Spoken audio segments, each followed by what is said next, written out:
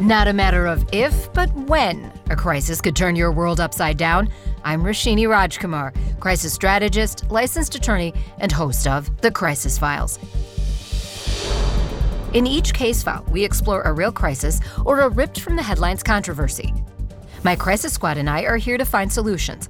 Our suggestions are meant to empower you to handle your own crisis or prevent crises from happening. We do not provide legal, financial, medical, or PR advice for particular situations, but strongly recommend you seek out professionals to help your specific need. Crisis Squad member Steve Silton is here with me. He's a business and entertainment attorney and is used to complex topics. He helps clients get out or stay out of trouble. We're here to discuss the case file I call CRYPTO-Nite. Cryptocurrencies, a topic gaining traction for the last several years. Bitcoin was the first, introduced in 2009, but confusing to many people. Todd Baker of Columbia University recently wrote in the Wall Street Journal, "It's the kind of finance that creates crisis."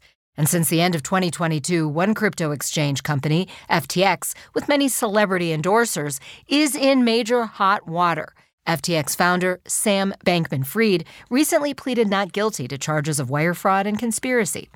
The company itself filed for bankruptcy, leaving investors wondering if they will ever get their money back. Crypto lenders Celsius and Genesis also starred in recent headlines over their financial problems. Steve, why would big names like Tom Brady, David Ortiz, and Gisele Bündchen lend their status in this space? To me, it seems like gambling.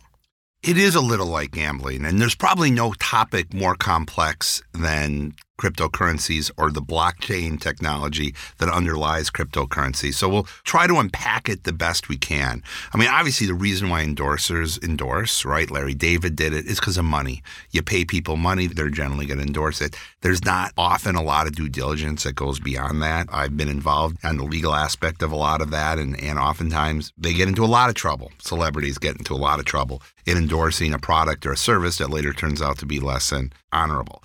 But in this case, when you're dealing with cryptocurrencies, which is essentially money based on the blockchain technology, very few people understand it. I could have seen them thinking they were getting into what is an emerging and accelerating technology space, when indeed they were getting involved in what I've been arguing for many, many years is essentially just a ruse. It's money without an army.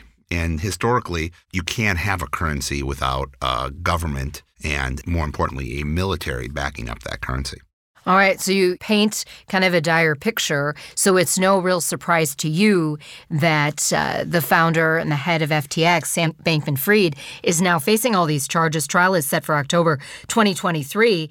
And in fact, this is being called one of the biggest financial frauds in American history. And today, as we record on January 9th, just today's Wall Street Journal is saying that he and his colleagues made charitable donations. Now, new management is asking for that money back. The new CEO, John J. Ray of FTX, famous for turnarounds like Enron or taking companies out of bankruptcy, they're trying to get these donations back. Well, this money's been spent. Well, right. I mean, this is kind of Bernie Madoff 2.0, where you had essentially these massive clawback claims based upon kind of the lavish, both philanthropic efforts as well as these ongoing payments that were made to investors that while the company was insolvent. And we could talk about clawback claims forever. It's actually a specialty of mine. But I think what we need to do to really kind of understand this and unpack this is to go back to essentially the emergence of blockchain technology.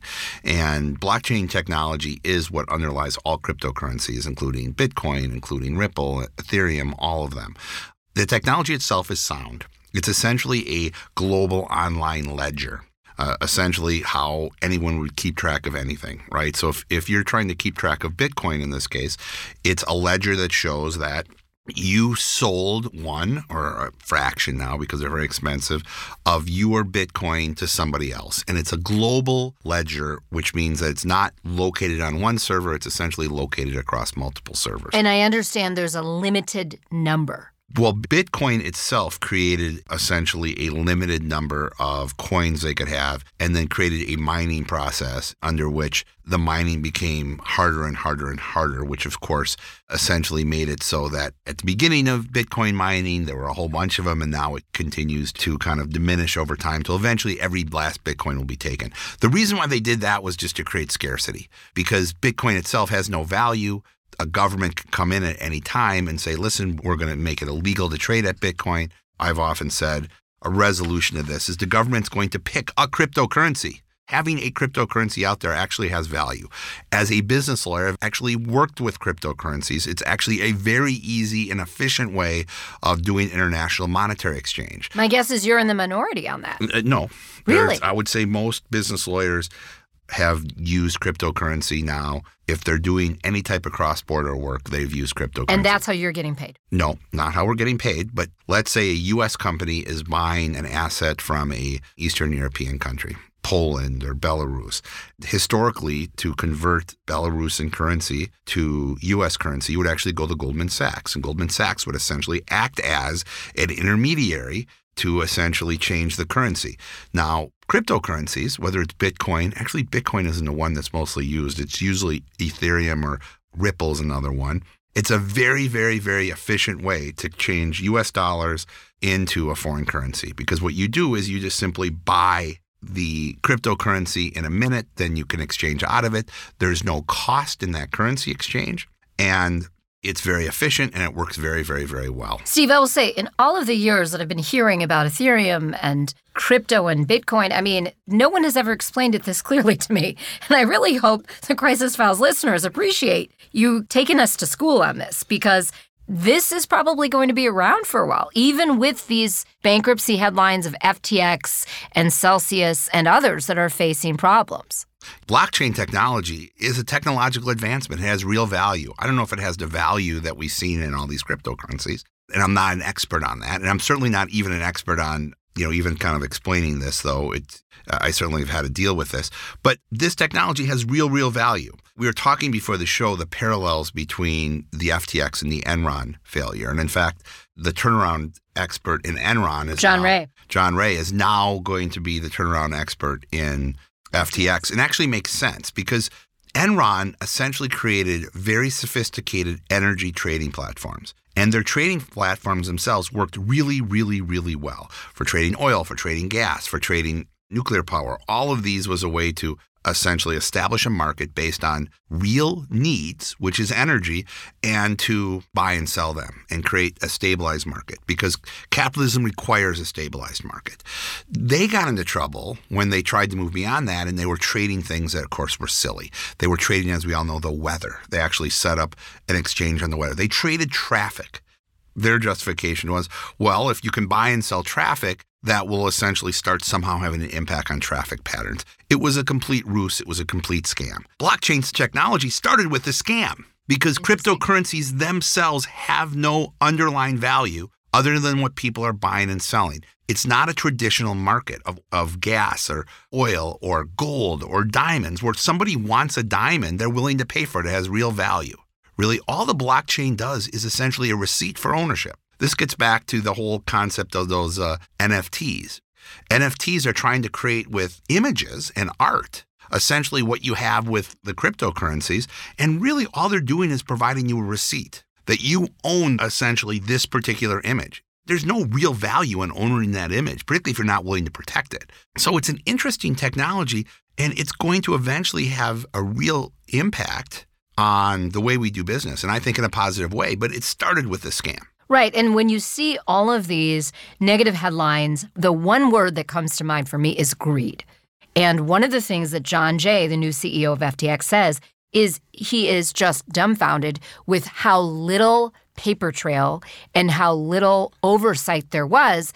And that is what eventually led to, this collapse. But even someone like Sam Bankman-Fried, I mean, the sheer greed it seems that was just pervasive in this scenario. Without a doubt. And listen, that leads to essentially cynicism in capitalism, right? Which I am a liberal capitalist. In other words, I believe that capitalism is the best way to distribute resources. However, I am concerned at some of the offshoots of capitalism, such as income inequality and rampant greed that we have here. And, this is such an interesting kind of conversation. I do think trying to bring it to essentially what your expertise is in the crisis squad itself, I think it's important whenever you're advising a company, no matter where you are in kind of the service structure, you always try to check greed. And if you are the leader that's making decisions, you got to check yourself. You've 100%. Got to speak with your advisors. You talked about due diligence. What are some of your tips for due diligence if someone is either going to become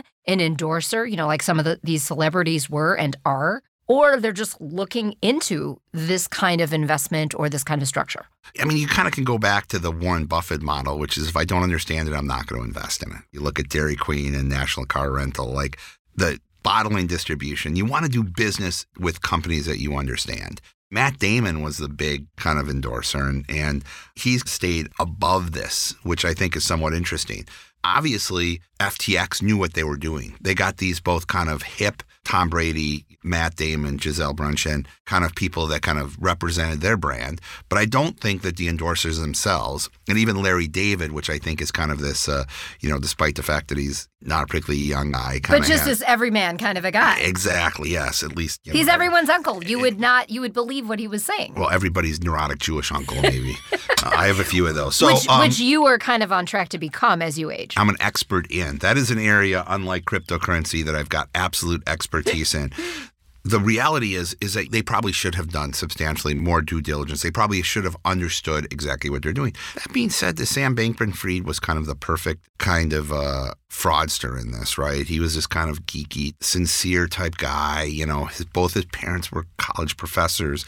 He kind of lends this kind of air of credibility, this kind of geeky techno credibility in an area that not many people truly understand. Because I think if they really understand it, and listen, it's really compelling. Any get-rich-quick scheme is always compelling. I see my kids, they're really compelled towards this, partially because I think they do see the benefits long-term. When you say just that term, get rich quick, to me, I'm just suspect. I don't know if that's the Gen Xer in me. I'm just suspect of that term. There's nothing. I mean, of course, you don't have to toil and toil and toil forever. But I think you do have to put in a little work, a little brain power, get some advice before you can see any kind of investment turn a profit. I also think it's your legal training. I mean, lawyers are natural cynics. So, we question everything. We do.